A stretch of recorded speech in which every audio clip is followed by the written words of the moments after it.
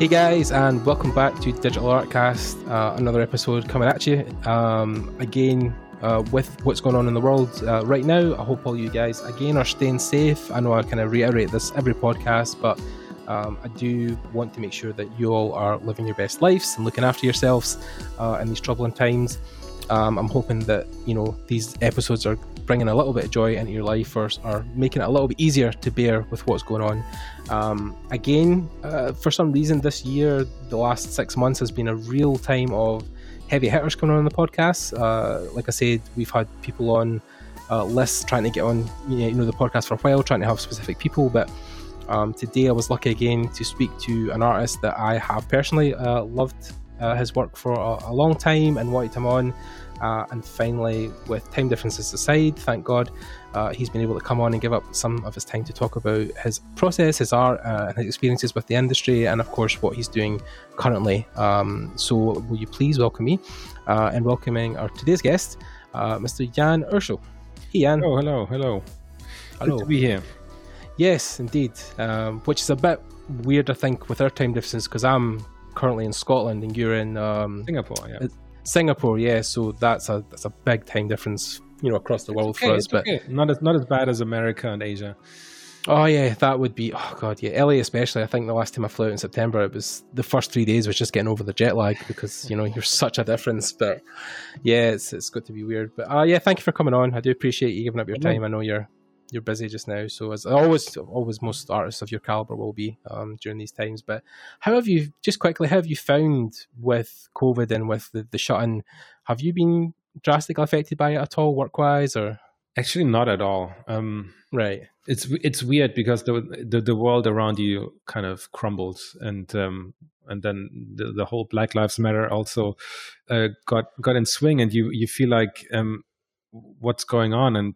But for myself, it's like nothing really changed. But that's probably because I'm a freelancer and I work from home anyway, and have for the last God knows how many years. And so I notice people, like friends, colleagues, like studios shut down, get laid off or whatever, don't have work, and they have to change their whole life. And I'm like, been preparing for this stuff for a long time. Business as usual. So yeah.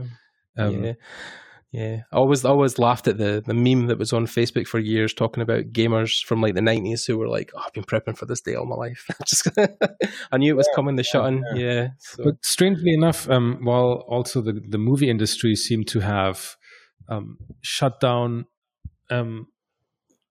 tremendously, I didn't notice any I didn't notice how do I say, like, any break in like work or anything. Like suddenly, actually, I feel like I have more work now than I had before. Okay. So I really don't know what happened there. So yeah, I've been busy and planning lots of things, and you've been super active doing your tutorials as well, right? That's been a big thing you've been pushing the last couple of months as well. So I've been actually pushing that since early last year. Right. So it was just a coincidence, I guess. I felt like I was because I always tried to do a new one every month, even though I was quite busy with client work and everything. And I think it was a lucky move. I think that I pushed through that. But what I feel like a lot of people have time now for contemplation and reflection and kind of rethink what they want to do and do a lot of personal work. Whereas I'm full steam ahead with client stuff and all the other stuff I have. And I'm like, I want some of that break time, to be honest, to just look back at what I did and what I want to do. And, I didn't have that chance yet, so I know it's a bit weird because a lot of people are forced to take this time off, right? And I am out of necessity, and for me, it's like I would love to have that, whereas they probably want to have the busy schedule that I currently have. So it's a bit, the grass is always greener on the other side, kind of thing. Yeah. So. Yeah, but then you've watered your grass for a long time, Jan, so that's why it's greener. So I mean, but then yeah, of course. But then it is the freelance life where you want to have a break, but then you always have this gut feeling like if you say no to a project, you're going to have this span of like 2 months without work, and then you're going to panic. And so that's always at the back of your mind. So I can understand why you're always trying to take on a lot of work and be busy. So it's terrible, but it never gets any better though. I mean, it's not like it's not like you're like established or like well known and you worked on a lot of great stuff. That does not count for anything anymore. Right. Oh, it's interesting. Why would you say that? I mean, I've talked to a lot of people and even people who have been in the industry for a lot longer. Right. than I've been, and it seems to be the general consensus. I mean, among people that stay freelancers, that stay concept artists, right? Right.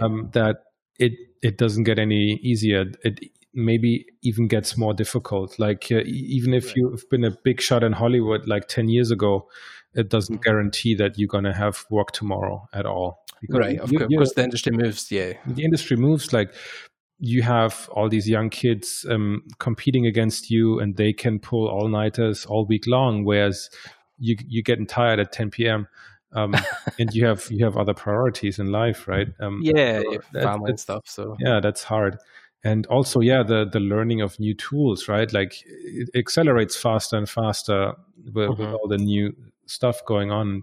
A lot of people are just being left behind because it's just difficult to be on top of all this stuff, right? A lot of people, like a lot of older ones are like coming now like, oh, should I learn 3D? Like, what is this Blender stuff, right? So, and I know it's tough, right? And I mean, that's why I guess you find a lot of people beyond 40 in art direction roles or in different roles overall, and not staying freelancers, and especially like concept artists, right? So because it just becomes very, very difficult at some point.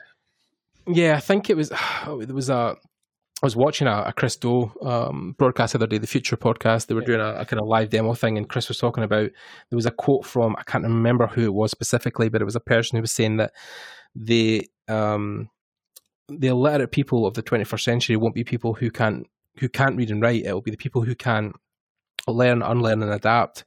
So what he was basically saying is that, you know, a lot of people still put merit in, or if you can read or write, but what will define you in this century is being able to learn new skills and change rapidly and keep up with the way things move. So I think we're definitely seeing that, especially in our industry, like it is ever present. And I think there's a pull and push from the industry, because as many people like yourself who do AAA high quality work on films and games, there are people I know who like don't use any 3D at all. You know, like their bread and butter is drawn. You know, they draw pen and paper, ink, have for many years, still have a lot of work. So I think if you want to play it like the level you're at, where you're working on Star Wars, you're working on these big projects, games, you know, that skill set definitely is one that will change rapidly. But then there's obviously the other side of it where you could still use those traditional skills if you wanted to.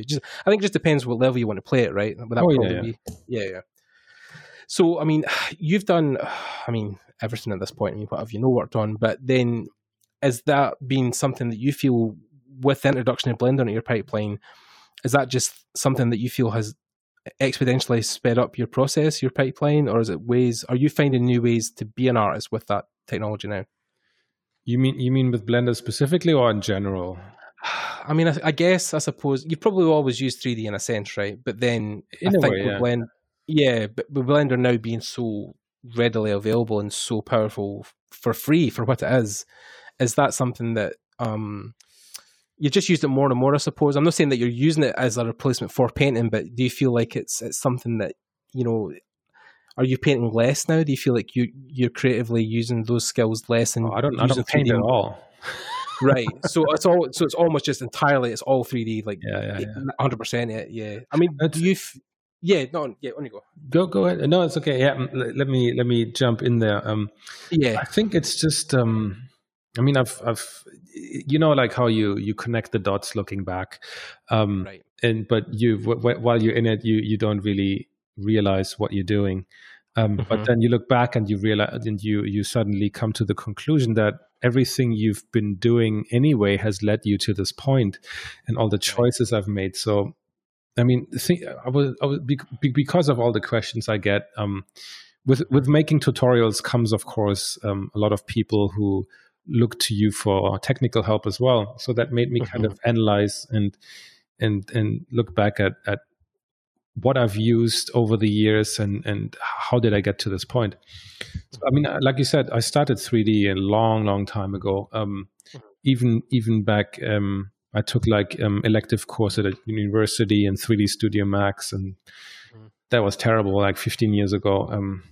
I don't know if 3D Studio Max has significantly evolved since then, but I don't think so. I've never touched it again. And then I kind of lost it a bit, and I got back to it in when I had to use Maya in the pipeline in Lucasfilm, because that's what they're based on. And so I learned Maya there on the job, and I don't know, Maya is Maya, whatever. But it felt like the clunky kind of 3D you remember, like the whole just like polygons pushing and click, and then you wait for your render, and it kind of looks like shit, and then you try to adjust it, and it looks even worse. So that's kind of what initially just pushed me away a little bit from 3D, right? Because you have your painting, which is the very immediate kind of feel of creating something. But with back in the day with 3D, it was like, pushing and technical things and pulling vertices and like, what is this shit, right? But then I tried again when Modo was like quite popular with concept artists, like in 2011, 2012, I think. So I jumped into that and used it a fair bit, but only always to that stage where you have like a block out and then you just paint on top. I never took it really, really very far. And, but over the years, it kind of snuck its way more and more into my work, I think, at least for like at least for like assets, for vehicles, for that kind of stuff. I tended to use a lot of 3D, and for landscape, I kind of like put it away. Even though landscapes is like an environments, architecture is kind of most of what I do, and I think it took me a couple of years until I think like 2015 or so when I really like forced myself more to use it. It wasn't kind of like it's weird in a way. It wasn't like that natural, but I felt like the way my brain works, I was never really happy with painting, I think. I didn't think I was really any good in it, and I felt like the way you can design and lay out your stuff and think about the functionality in 3D is a lot more of how I'd like to work. Okay. So that really accelerated, I think, me using 3D a lot more. And then I think around the time, like I was doing a lot of ships for Star Citizen, then I really forced myself to, okay, I want to see if I can just deliver something final in 3D with very, very little Photoshop. And that worked surprisingly well. It took me a really long time to build one of these things, but it worked. And but at some point I got really fed up with Modo, because it kind of went the way of Autodesk, I feel, a little bit, because the feature set didn't really expand much, and I was still paying a lot of money to buy the licenses. And then a friend turned me on to Blender, and I was like, I don't know, it looks a bit weird. And that was still the 2.79 days. And then it was around the time that 2.8 came around that I was like, okay, this looks pretty interesting and it's free. Let me give it a shot. And I think the real-time aspect of building something was really intriguing, because then you can remove one of the barriers of, okay, this is like a gray box and looks like shit, and then, okay, I'll render it later, and I kind of use my imagination to see how it looks like later, which kind of removes a bit of the immediateness of wanting to express yourself. with your designs. But now that you could remove that by just like turning all the nice materials and lights and whatnot in real time, and could just continue working in that environment, is something really that really helped somebody who was like like a very visual person, like all of us artists are, right? And then I've never got really into sculpting or any of the other stuff. It was always, I think it's just by the nature of what I'd like to work on, right? The architectural stuff, the environment. So I wasn't like a character or monster guy, or I was never like that. So it was much, I feel like overall, looking at it overall, it was not like that any particular, I think, app or anything was suddenly like giving me like this eureka moment or anything. I think it was a very, very, very slow progression over many years that kind of led me to this point. And I mean, I tried many different weird things and see if I can do something with it. I tried Houdini and all this kind of stuff, and yeah, it's interesting, but maybe not kind of aligned with what I want to learn. Because I mean, look at that stuff these days. There's so much stuff out there, and you want to learn everything, and you really have to pick and choose to see how you can really effectively learn something well enough to be able to use it in your work. Yeah, I was going to say, I think I do feel your pain, and so do many other people, when you look at, guys who are, maybe 2D artists traditionally, or they have got some traditional skills, and then they're also learning 3D and then can use ZBrush or Maya, as well as people who have that as a full-time job, right? There's people I know at ILM, Pablo Dominguez, for example, shout out Pablo. Pablo at the moment is just burning up the night oil, learning everything he can, and building stuff in ZBrush and 3D, even 3D coat and stuff.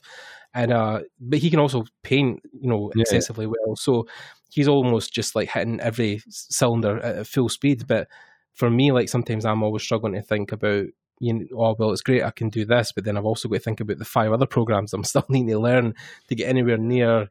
It's a very big undertaking. I think I had this conversation with an artist, how he talked about the industry at the moment is extremely competitive, and there is a whole high ceiling to hit before you get anywhere near a studio. But he does feel, on the flip side, those tools make it easier in some respects to get your work seen, because like, and since we your latest Blender tutorials, stuff like with cinematic design, somebody could play around enough in Blender with assets for Megascan and make something appealing. Know that they might know 100% what they're doing, but focus back to maybe 10 years ago when you would have to render all that by hand or use Photobashing to a large extent. Do you feel like 3D is dropping the barrier slightly for people to work in this industry, or? I mean, you, maybe in a way it's easier to put out polished work. Right. That for sure. But I mean, honestly, in the end, it still comes down to what are you trying to say with this image? What are you trying to establish? What are you trying to show, right? If you just purely put some Megascan stuff together and then you leave it at that without any further development, then it's just then it comes down to like, how well can you render it out? How real is it gonna look? Right. It depends really on what the focus is, because I mean, people in studios, they're not stupid, right? They have been art directors and teams. They have been using Megascans for ages. They know exactly what's on there. So if you give them nothing but like pre-made assets from some store and plug them together, then I mean, if you want to be an environment artist, then that's totally fine. If you want to build virtual sets or whatever, then great. But that will not get you hired as a concept artist. Right. Yeah, I know what you mean. Like, there's only so far you can push that stuff, or so many assets you can use before it just looks like an almost rinse and repeat of the same stuff over and over again. Maybe, but then I mean, think about it, right? If all you can do is assemble these scenes, then and you want to be a concept designer, like you're gonna fail at your first task in the studio if you do get hired. and they tell you like, can you design something, and it's going to look crap and it doesn't look anything like the rest of what is in your portfolio, then you're going to find yourself on the street after a few days. Yeah, because the Megascan library has great assets, but then only so many. You can't have an individual asset for every single brief that you're going to get as a concept designer. You will have to eventually know how to model stuff. Well, if you're going to use 3D specifically in your pipeline, not even from a technical side, but you need to like, they know if you can't design anything, if you don't know how to combine shapes and materials and build stuff from scratch, right? Because that's what you're going to be required to do, right? Yeah. So what was the stuff you're doing recently with Blender, especially like even like looking at the vending machine stuff, are these just which I thought were great. I mean, I think it was one of the first comments on your YouTube saying yes, they are extremely funky. But what was the? Is that just, are you constantly just throwing experiments into like how far you can push environments or find a new way to create assets? Is that just like a constant challenge you're bouncing off of? So, I mean, when I started out doing all these tutorials, of course, the first things I pull from are experience, right? So what have I already been using? And that takes some time to go through, right? And of course, there's going to be a slight amount of repetition, but I try as much as possible to do a different angle of what is important and what you need to focus on, right? Sometimes it's lighting, sometimes it's architectural stuff, sometimes it's something completely different. And but of course, at some point you're going to run out of stuff you have done before, and then you need to push forward and dig a little deeper. And then usually for me, it ends up being a combination of stuff I recently learned, stuff I saw and experimented with, and then trying to combine that with what I know, with what with my experience, with just the general kind of like. I always try to imagine, okay, this looks cool, and somebody like it. I mean, sometimes I look at like popular stuff online, right? It's like, oh, this like why is this popular? Like, is there something behind that is actually useful, right? So I try to see how that can be used in production, and I always try to find the angle of like, because my angle is that I'm a production guy. I work with clients all the time. So how can this technique that I learned fit into that pipeline? How can it be useful to me and to others? And usually out of that is a new tutorial is born. And I mean, I don't use these techniques like exclusively all the time, like only one of them. Like I use all of them together, right? Little bits and pieces, and depending on the job, sometimes one of these techniques will be more applicable than the other. So, and that's what I hopefully always try to communicate to people, that it's not very effective if you just like do exactly what I did and that's all you ever do. Like you need to figure out like how can this fit into my style, into my pipeline? What can I combine it with, right? Like, because you need to combine the procedural stuff with the photo texturing stuff, and if you combine all of these together, then you're unstoppable, right? And I hope that's what people get out of it, right? But so that's kind of my thoughts always behind that stuff. I mean, because you have so many tutorials out there and for Blender, right? And they're great in their own right, like, but a lot of it, by the nature of like who the people in the community of Blender are, which is quite a large amount, I think, of like hobbyists, enthusiasts, You don't always have like a large amount of people like for Modo or Maya. Most of them are like professionals who use that, right?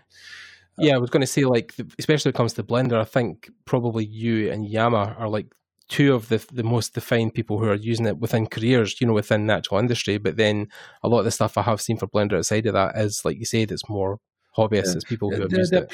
Actually, there are actually quite a few people like Florent Lebrun. He has been using it for a long time, and others. Florent, yeah. And they, but they. I won't say they have been very vocal about it, but I think it was just a different time, and they have been using it, and they probably know way more than I do about this stuff and what it can do, right? But I guess they have not, or they are not as interested in doing tutorials and that kind of stuff, and nobody has to be, right? It's not like they try to hide that knowledge or anything, but I mean, there's a difference in just a difference in approach. But I mean, there's, I think, quite a few people who have been using it for a while, but I think it comes all down to that 2.8 release and just a weird coincidence in time and cosmic rays, I don't know, that just make these things like blow up so much. I mean, I have my own reasons why I like it. I don't know if these necessarily align with other people's, but so, I mean, for me, I think one of the main things is that, I mean, I don't even want to talk about the price. I mean, yeah, Blender is free, but I've spent so much money on plugins. I'm like, why do I keep saying Blender is for free if I spend so much money on plugins, right? Yeah, but then that's when the power really lies in Blender, right? Is the ability to just plug in things that will just make your stuff you're learning or your final renders exponentially better. So, I mean, it's always like I'm not completely happy with that, to be honest, because again, I think it's a bit of the legacy of Blender that they only recently released like a version of Blender that actually will receive long-term support from the company, so that it can actually be used in pipelines and whatnot. But I mean, it was stagnant for quite a while, and then now they're pushing out so many updates with all the money they have received in the fund and the new partners and sponsors. So like things are moving very fast, and it feels like the plugin developers, they can't even catch up. There's now so many different versions out there that they need to support, which makes it difficult for production people to use it as a reliable workhorse. Because can I really like this feature, but I can't upgrade because the plugin is going to break, and which creates a bit of a problem. But no, I was going to say, I mean, I think it's interesting where you think you've got a feeling down, because I mean, like for me, when I started using Maya back in the day, I mean, I can still open Maya now, and I'm very familiar with it. I know which buttons do which. There's not enough change that I feel like I need to relearn it every time it comes out every year. But then with Blender, from like you say, from 2.8 to 2.9, now you're looking at new tools that have just come into the program that you're like, oh great, this is something else to play with. Because when I was going through your tutorial, you were talking about the shadow mode that the kind of that you can be using for black and white sketching, which I thought was incredible. I was always looking for something like that within Maya, but then it'll be, like 2.9 just landed. There's also this thing you posted the other day. There's a new sky system in it that's just came out. So it's almost like, you feel like you've always hit the edge of the software, but then the goalpost or the edge of the world keeps moving. Non-stop, right? Yeah. But then, I mean, it's technology in a sense where, like, even where Yama at one point was using a lot of VR in his work, these things that come out are always going to play on your foundational skills. So composition, lighting, are always going to be important. But then, the next Blender might be something else, and then everybody will move, but then those skills will stay the same, right? You'll still be using your base understanding of the software. And that's what a lot of people don't seem to get, right? They're like, oh, I'm using, like, it's. I mean, Jama can make something look good with, like, I don't know, he can fold a napkin and it's going to look great, right? So because he has the foundational skills, but. So, like, a lot of people who use his stuff or use other stuff and try to shortcut their way through it make very fundamental mistakes, and it always, like, I mean, it's very jarring. Yeah, when they use Jama's like clay textures, and the scale is completely wrong. Yeah. I'm like, they completely lack the understanding, or they apply it to anything, right? They apply it to stuff that obviously cannot be made out of clay, because clay would not be able to support make those shapes. So like, yeah. And I'm like, I guess these people have never had clay in their hands, right? They don't know what it feels like, how big the fingerprints on it would really be. And I'm like, but I mean, that's what it is, right? And I know fundamentally. It's like the first time you learn photo bashing, right? It's similar. Like you try to use photos and everything to make it all look real, but then the scale's off. But it's okay, right? I mean, some people will always try to find a shortcut, and that's okay, right?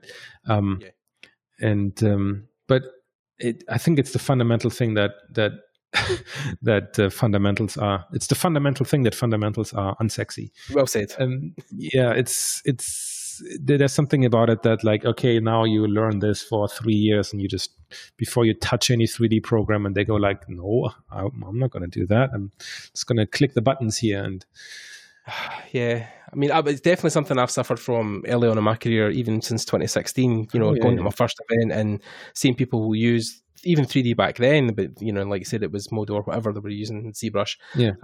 But now, I think the thing I've missed when I was learning early on was that the foundation should have been my focus. And even recently I've came off like social media altogether almost, because I'm just, at this point, it is just, and I feel like it is, like, it's very valid, because I feel like as artists or even creatives, you put so much of yourself into your work that if you constantly spend your day just looking at like the worst parts of society, then when you try to sit down and work, like, goddamn, like you'll get to drag yourself to the computer. You're just like, oh, can it be? It's just so much to deal with, and then on top of that, you've got to work. So yeah, I feel like the time is now for me to really core into those fundamentals and forget about 3D, forget about the industry, forget about what job am I going to get? Because I mean, that's the early on stuff, right? It's like you're like, oh, am I going to go work for this company or this company? But then I think if you just take the industry out of your head for a little bit and focus on what makes you progressively happy as a creative, then when you get a job, when you get those opportunities, then that stuff is more organic. You know what I mean?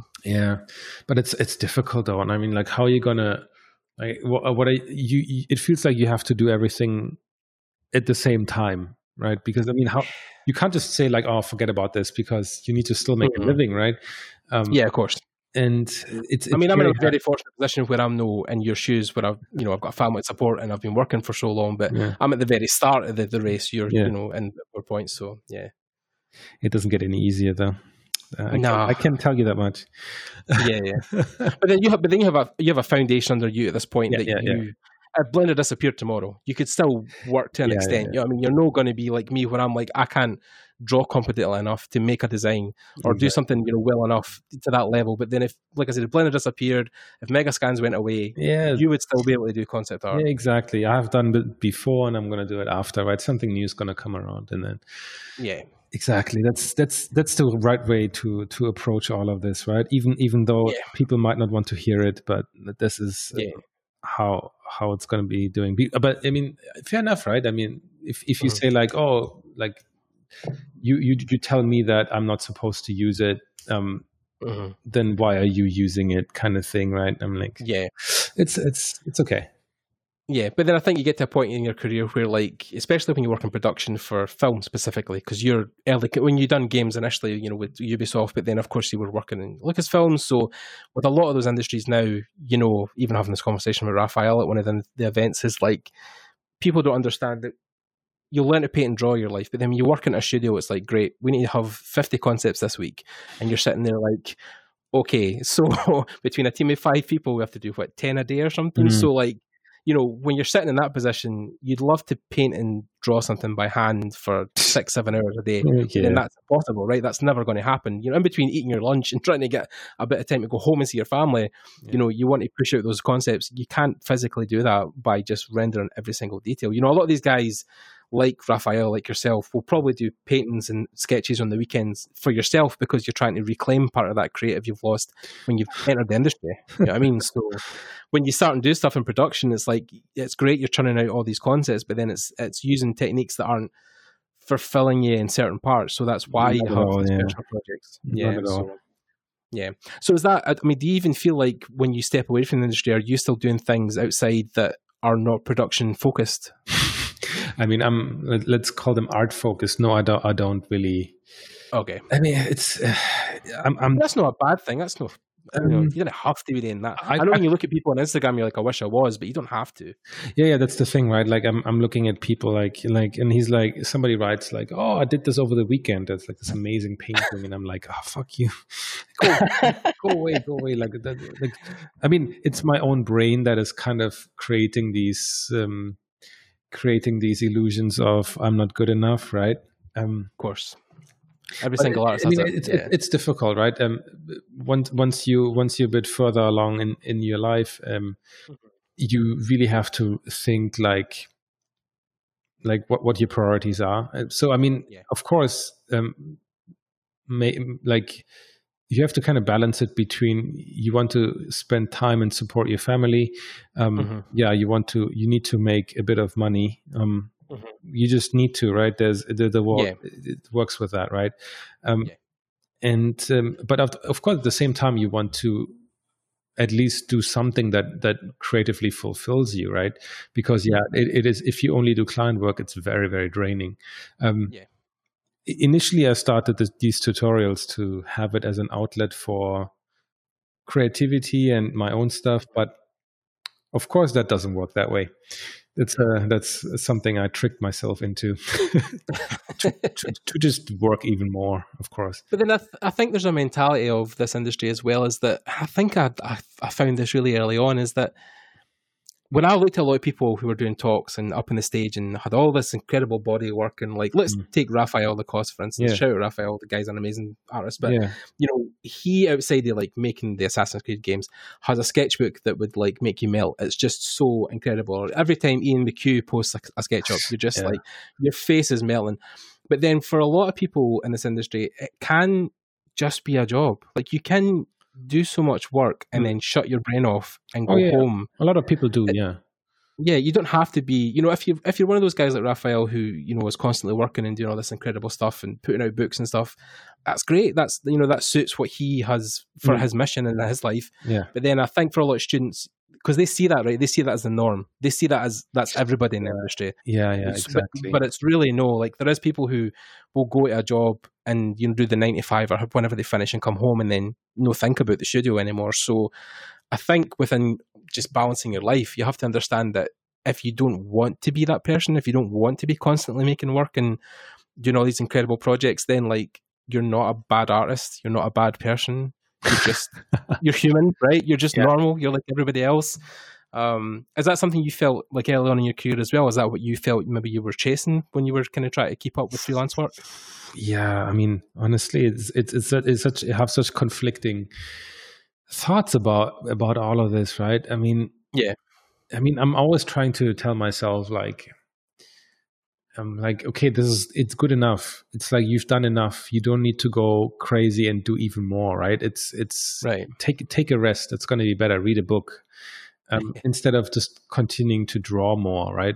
I mean, I've had ups and downs and severe times of like being a workaholic and just trying to shove as much work into my schedule as possible. Like, 2 full-time jobs already, I can easily take on a third one, no problem, right? And then you're suddenly like, shit, the week only has 7 days. I've been there. I've been severely out of work for some time.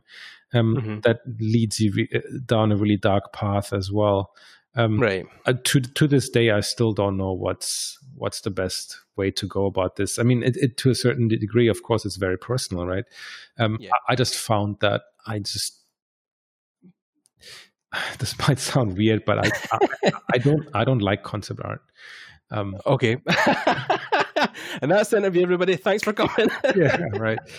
Like, no, what I mean with that is, I mean, I like the creation process. I like games. I like movies and that kind of stuff. But I just cannot look at ArtStation. I just cannot look at it. I think it's not because ArtStation is ArtStation. Like, I just don't like to look at concept art in general. I don't have any art books. I don't play any games anymore. I watch them on YouTube. And like, art of books are to me like just like, nah, I don't need that. I'm not inspired by it. I find it's generic and boring, and right. I mean, maybe that's what people say about my work as well, right? I mean, who knows, right? It's fine, right?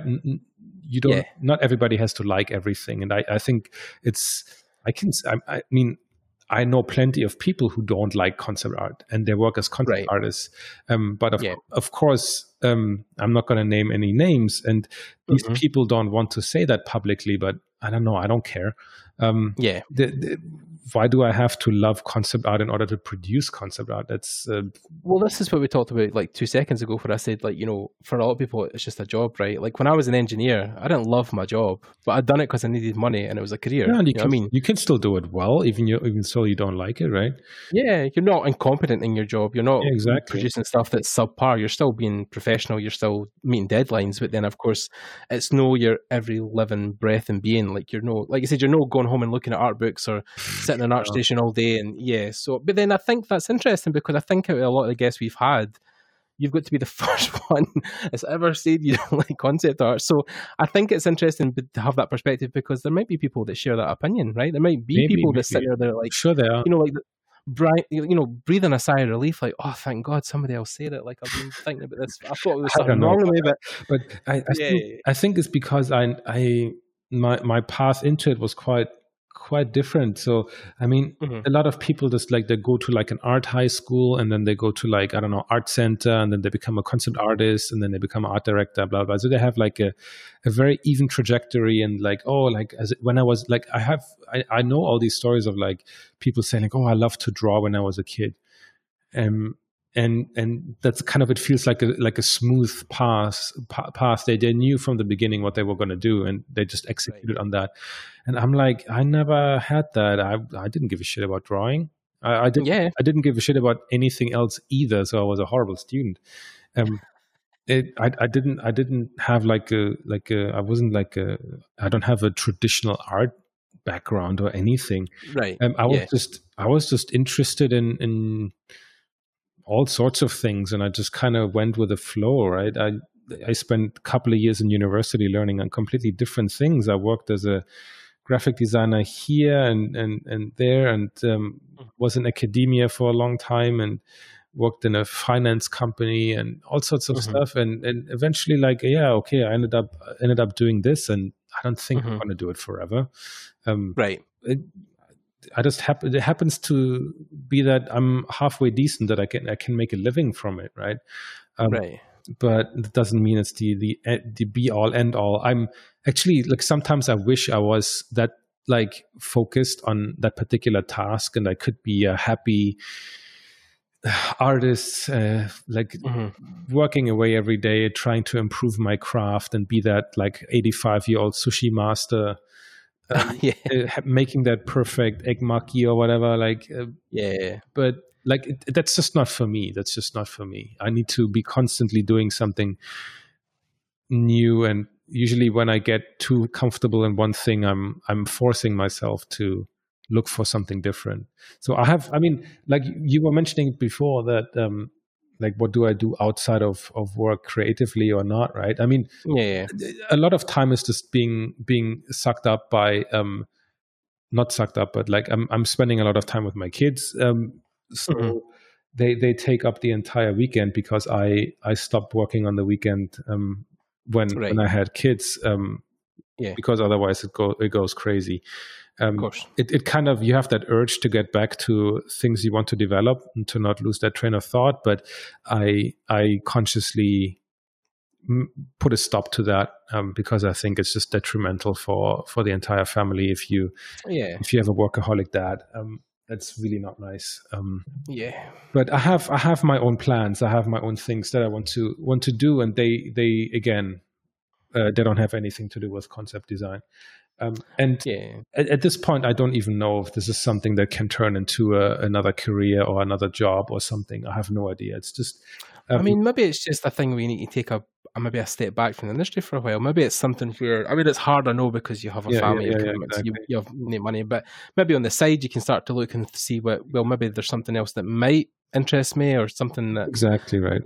Yeah, so because like you said, you've worked in. I mean, I know people who are architects and design these incredible buildings, but for them, like when they put their pencil down and walk out the building, like they don't give a second thought to what they've done that day. But they're still doing something very creative and important for the world. So exactly. yeah, I don't think it has to be your every waking thought. And I think that's a good.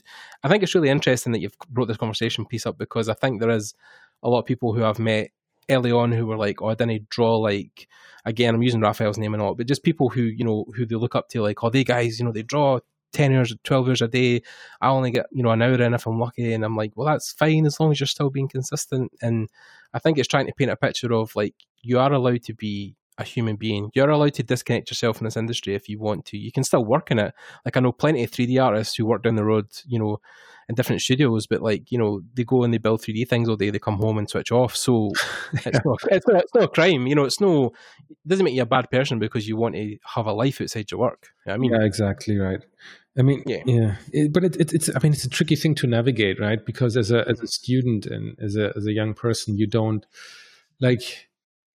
I think the realizing that every artist that even like every quote unquote famous artist has gotten to where they are in a different way, right? Yeah. That is completely useless to a young person, because they're like, so what do I do? What's now? The secret formula? It would be easier for them to say like, oh, you do this, and this, and then you're going to be fantastic, right?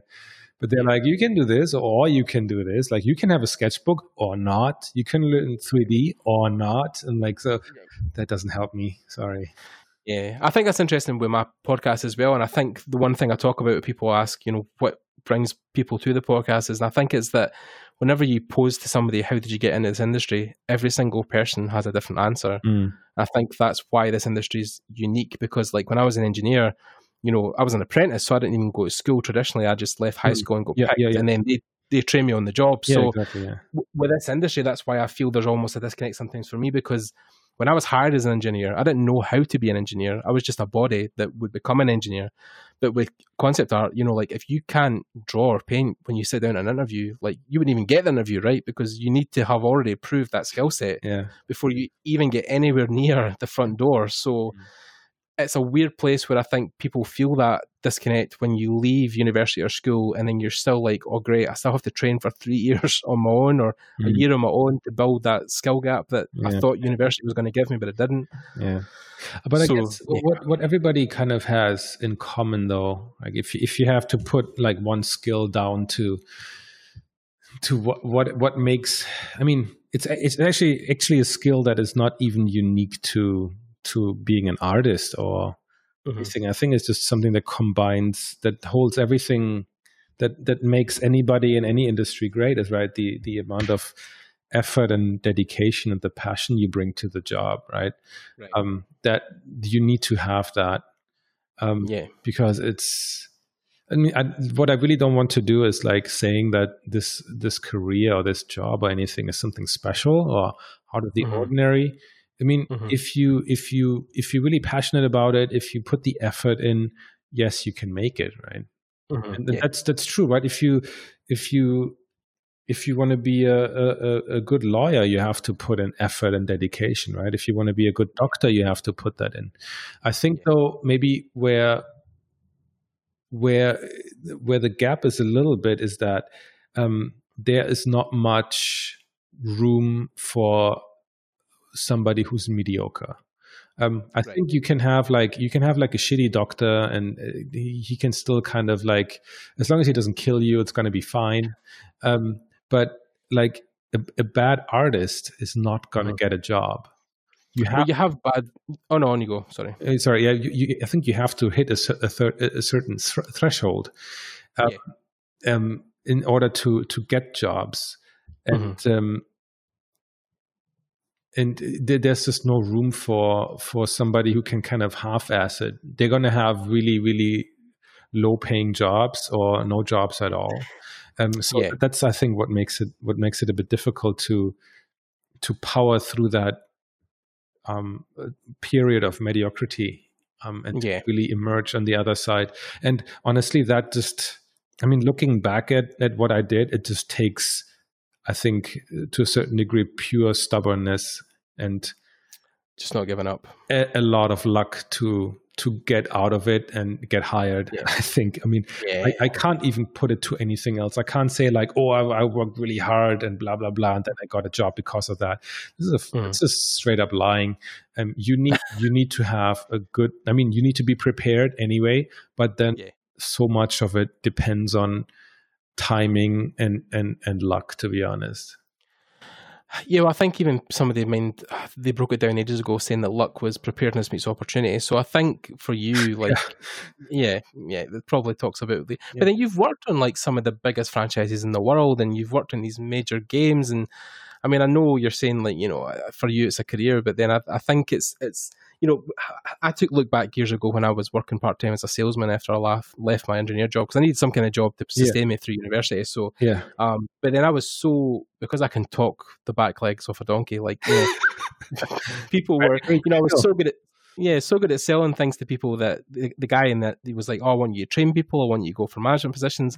And I was like, but then there was people I knew that had been working there for years and couldn't sell you a telephone. So, I mean, like, they were looking at me in a weird way. But, you know, for some people, I think it is, like you said, with artists, you know, you could work mediocrely, but then your jobs will all be mediocre. So, like, if you want to work on Star Wars, for instance, or you want to work at Lucasfilm, then, you need to be the top salesman, right? You need to be the guy that's pushing out the amazing stuff. And so I think there is room for people who want to maybe be an artist, but no within the bounds of like working in AAA. But then if you're not aiming for that kind of at least goalpost, then it sometimes can be difficult to wade through the industry, you know, at the lower levels. But that's just my take on it. I don't know if that applies to art as well as sales, but yeah, I think it's interesting to look at it like that. Yeah, definitely. Yeah, so I mean, looking forward now, I mean, you've done, I'm trying to think, because you left Lucasfilm, that was a while back now, right? That was, I don't know specifically, but was that a couple of years back? 2012, I think. Right, okay. So an instance, you know, you've been freelance for nearly a decade or something going on that, but is that something you might be looking on? Is it maybe the fact that, I'm trying to think of this. I'm not trying to therapeutically solve you here, Jan, but please. Is it? I know this is what's turned into. I make this. I've been told by everybody in my life that I make them feel at ease sometimes, but so this must be what it is. I put you at ease. You're letting it all out, dude. You're spilling it all out on the podcast. But is it maybe something that you want to go back and work in a studio setting, because then the pressure then is off of the consistency of work? Because I have met people who get burnt out in studios, so go freelance, but then also get burnt out in freelance, so go back in the studios. So is that something you're thinking about, or? I mean, it's like a up and down. Like there's times I really hate freelance. There's times I love it. Right? It's really the one thing I would say that I'm not looking for anything in particular. I'm really enjoying. I think I'm unconsciously enjoying the benefits of freelance, of being at home and being able to bring my kids to school and pick them up, have lunch with them, play with them whenever I want, go out for a run at 3 p.m. and all these kind of things I could not do. Like I don't miss like commuting like at all, right? But what I would always say is that I would never say no to an opportunity. So I had plenty of requests and interviews with studio jobs and everything, and I don't know. It felt like it never made sense with that particular company or with that particular job. I think it kind of contributes also that I'm living in Singapore and there's really not much of an industry. I was going to say, we would differ across the area. So there's no temptation, to be honest, of like, oh, I want to really work for them. I think also one of the things that kind of keeps me from doing that is that I don't have that intense desire to work on like some big franchise or whatever, right? Right. So maybe now all the people strike me off their lists. I don't know. I don't care. Yeah, no, but I was going to say, I mean, maybe it's even a thing where, you know, I think the thing I've found, especially because people sometimes get put off by studios as maybe their first job. Maybe they work somewhere horrible, right? And that's their only experience of the industry is that horrible studio. But I think finding a studio that fits your dimensions is one of the hardest things to find. But when you do, it almost is like the light switch, you know what I mean? I think, again, people I know who have worked at Axis and here in Glasgow, you know, the studio is kind of 10 in the morning until 6 at night. And that specifically is that they don't work past 6 usually, you know, they don't work weekends. So that's more because they know a lot of the people who work there have families. So they want them to be able to drop their kids off in the morning and be able to go home at night and no worry about having to come back into the office. So in essence, I think that's why so many people go back, because they love that culture. You know, it's a very culture. I mean, in the end, what you want is nice people to work with, right? I mean, that's also what puts the certain freelance jobs apart from others, right? That you have a team of people, or you have a really, really nice art director, whatever, that you work with. And I mean, I had jobs on both spectrums, right? I had completely awful experiences, and I also had the opposite of fantastic experiences, and those people become your close friends, right? And you might not actually work together again, but you become like friends for many years, right? And that's also a nice thing, right? And in the end, if you found a company and you love the team, you love the people, and it makes you happier than anything to work with these people, then that's really great, right? I mean, I have never had that. Maybe in the future there will be something, but I don't know. I'm not actively looking for it. If something happens, then it happens. If not, I'm not waiting for anything to happen. I'm always going to be doing my own thing, right? Yeah, I mean, I think there's definitely there's merit in having your own statutory part of the world that you call home. And I think, especially with Singapore, you know, there's guys I know in Malaysia, you know, like Gerald Sang, like a lot of those guys who are doing stuff, and it's their own, you know, their own thing. They work for people freelance. They have their own place in the world. And you know him? Yeah, we interviewed him. He was about 5 episodes previously, but he was on. And then straight after we interviewed him, we done the whole Batman design thing and blew up again online. But Gerald, you know, Gerald, like he has his own corner of the world where he works from, and he's got a team with him. But you know, he essentially just does his own thing and doesn't really have to be connected to the other parts of the world. He's happy with what he's doing, and you know, like you said, if you're content with your work, if you're happy with the people you're working with, then you didn't really have to go out and be like, oh, I need to go work at Blizzard by next year, or I need to be working in, you know, LA on this massive franchise by the time I'm this age, or I'm a failure. You know, like if you feel like you're doing enough, then that's enough. It's a hard decision to make, though. It's not something that you just easily decide on, okay, this is what I'm going to do, right? Because if you want to focus on your stuff, you can't do the other stuff. If you focus on getting into a studio in LA, then you can't do something else. So if you pursue something, you need to be very conscious about all the other things that you can't pursue. I'm missing out on that. So, and I mean, artists, like when I look at shit, I'm always like, oh, I wish I would have worked on that. I wish I would have done that. Oh, I really want to do this. Oh, I really want to do that. But then I'm like, wait. I'm doing something that should be far more important to me. So I have to say no to all this other stuff. And it's a very hard decision. It's a very hard decision because you constantly especially if you're by yourself, if you want to do things by yourself, if you want to do your own projects, big or small, you will have to deal with just intense amount of self-doubt on a daily basis, and it's really, really harsh, right? If you like basically like I don't know, if you work in a 300 or 500 like people company, and you do your job day in, day out, then I think you don't even have. You're not really responsible for, like, how do I say? Like, of course, you are part of the machine. You help build that game, but your individual effort is, I mean, honestly, like it's exchangeable. It's negligible, right? They can get somebody else to do your job, right? But if you do your own stuff that only you can do, that you are solely responsible for that kind of stuff, and you can't be replaced because nobody else is going to do it the way that you do. When you put your name on it and your branding and you push it out to the world, right? And man, it's like constant roller coaster. I'm like, what am I doing? It's just like nobody will buy this. This is shit.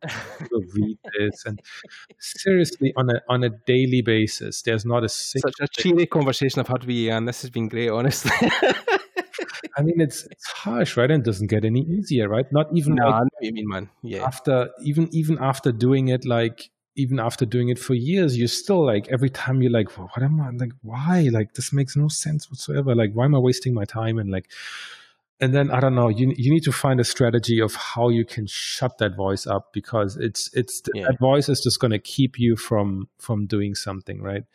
And I mean, for me, it's like, I know a lot of friends who sit on an amazing amount of work, and they never release it because they want it to be perfect and completely 100% aligned with their vision, and they just end up hoarding it on their hard drive and never doing anything with it. And I mean, I can understand that, and to a certain degree, I envy that pride they have in their work. That they want it to be as good as it can be, whereas I'm just like, just upload it. It's like, fuck it. It's like 12. It's midnight. I want to go to bed. I just upload it and like be done with it. Even though I know it's not as good as it can be, but I'm like, it is what it is. Like, I think it comes from like the whole production mindset that it's like, okay, like you have to hand it in at the end of the day, and then it is what it is, and just move on. Do something better tomorrow. And that's kind of my approach. I mean, it's maybe it's not the right approach. I don't know. Like, I don't know if there's a right approach, right? I mean, but it's the right approach for you, I think, is what is important. Yeah, it's you as an individual. And it can't even be a recommendation that I say like, oh, everybody has to operate that way, right? You don't have to. Like, some people just like, I mean, I almost post shit daily on social media. I mean, I don't know. Do I have to? Do I not? Like, I don't know. I just do it. And then there's other people who upload like one image like every 2 months, and like, and they're like, okay, cool. Like they're like doing that, right? I mean, like, I don't know which one is the better strategy. Is there a strategy? What does it matter? It doesn't matter at all. It's like, I think the key for a lot of the things I've found, especially over my little time on this block in this industry, I think, and even, you know, I've not had a proper full-time job yet, so I can't really speak. But for what I've learned for the last couple of years is that when I talked about earlier about shutting my head out of the industry, I think sometimes that's what you need to do. And you talked about not even going to an art station. I think that's almost a great thing you can do, because the more you look at other people's work and compare yourself to other people, then the less you will focus on your individual needs. And you think that I need to be posting like this person or putting this tutorials out like this person. You just do whatever you feel is best for you, you know. And I feel like a lot of the guys sometimes I speak to who are in the production mindset you are, where you're using like almost 100% 3D, is that you lose a bit of your creativity, I think, because, you know, like take TB Choi, for instance, right? As a name that we've used a couple times in the podcast, but, you know, she has a merit in her own as an artist and is almost an invaluable asset because, you know, like almost nobody can draw like her, you know, or close to what she's doing. So there's merit in her work. She's an individual. She, you know, you couldn't really buy and sell her easily because, you know, she has such a unique voice. But then with people who use 3D in production and do stuff for like Star Wars and Marvel stuff, you know, a lot of this concepts will look similar, will look kind of the same because you use similar production methods. So I think sometimes you feel like you lose the individualism in that process because you're it's a group mentality when it comes to maybe, yeah. So maybe you just need to draw, and that's maybe what it is. I don't have any nostalgia towards drawing, to be honest. So or painting, or sculpting. It might, you know, it might even just be picking up a pound of clay and doing something with it. Sometimes it's like it's not got to be that thing, but then there maybe is something that you're missing out of your routine, something that you can take away and do just for yourself. You don't have to post it. You don't have to be, you know, putting it on Instagram, you know, literally sculpt something for yourself, and you don't have to show anybody, or do whatever. But then, like, I think maybe that is something that might make you feel more injected into your work if you're having something that is just for you outside of that. So my tool of choice is the camera. That's what I do.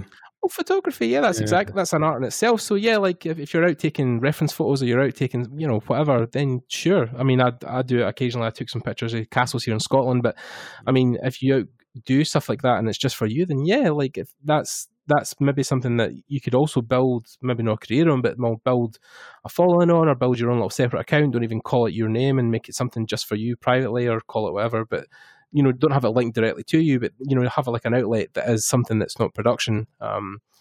Just my 2 cents, but yeah, I don't know. Who knows? I mean, that's the theory of it, right? yeah. Something that's just for you and it's not for everybody. So yeah. So in essence, I mean, I think we've kind of came to the end of this particular episode, but I mean, I definitely think we could dive into more on different subjects that you've been involved in. Sure. But yeah, I think there's a lot to unpack there. I definitely feel like this has been one of the more unique voices we've had in the podcast in terms of just but then it's good, right? Because then I think when everybody's the same, when all you constantly hear is like these, like, you know, you'd say the quote unquote superstars, the heroes of the industry, then it gets to a point where kids will try to relate to that and think that's the norm, right? That's what everybody's like in the industry. But then you want to have people that are also, you know, maybe not particularly happy with what they're doing, or maybe think differently, or don't really want to use work outside of their personal life. So everybody's a mixed bag, right? So I think it's good to get all voices on and hear everybody's opinion. Yeah. So yeah. So again, you guys, thanks for listening. Thanks for tuning in and listening to myself and Jan speak. I'll leave all Jan's details below, on social media, and some routes into his tutorial stuff. If you have any questions or any comments, make sure you leave them down below. Jan will try and get back to you. He also has a YouTube channel where he posts tutorials and videos from his production side of work. His ArtStation and that will also be there. Thanks again to Jan for giving up his time and coming on. You're welcome. It was a pleasure. Yeah, it was an awesome talk, Jan. I really enjoyed it. So yeah, thanks again, guys, for tuning in. And again, check us out on YouTube. Most podcast services, we're everywhere at this point. And if you have any suggestions for future guests or things you want to hear, just post them up and I'll hear them. We also have a Discord just now if people want to come on. We've got an active community of about 100 people who post work and give feedback. So if you want to join us as well on that, that's there down below as well. And yeah, that's really it. Thanks again, Jan. Thanks again to you guys for listening. And we'll see you guys later. Bye.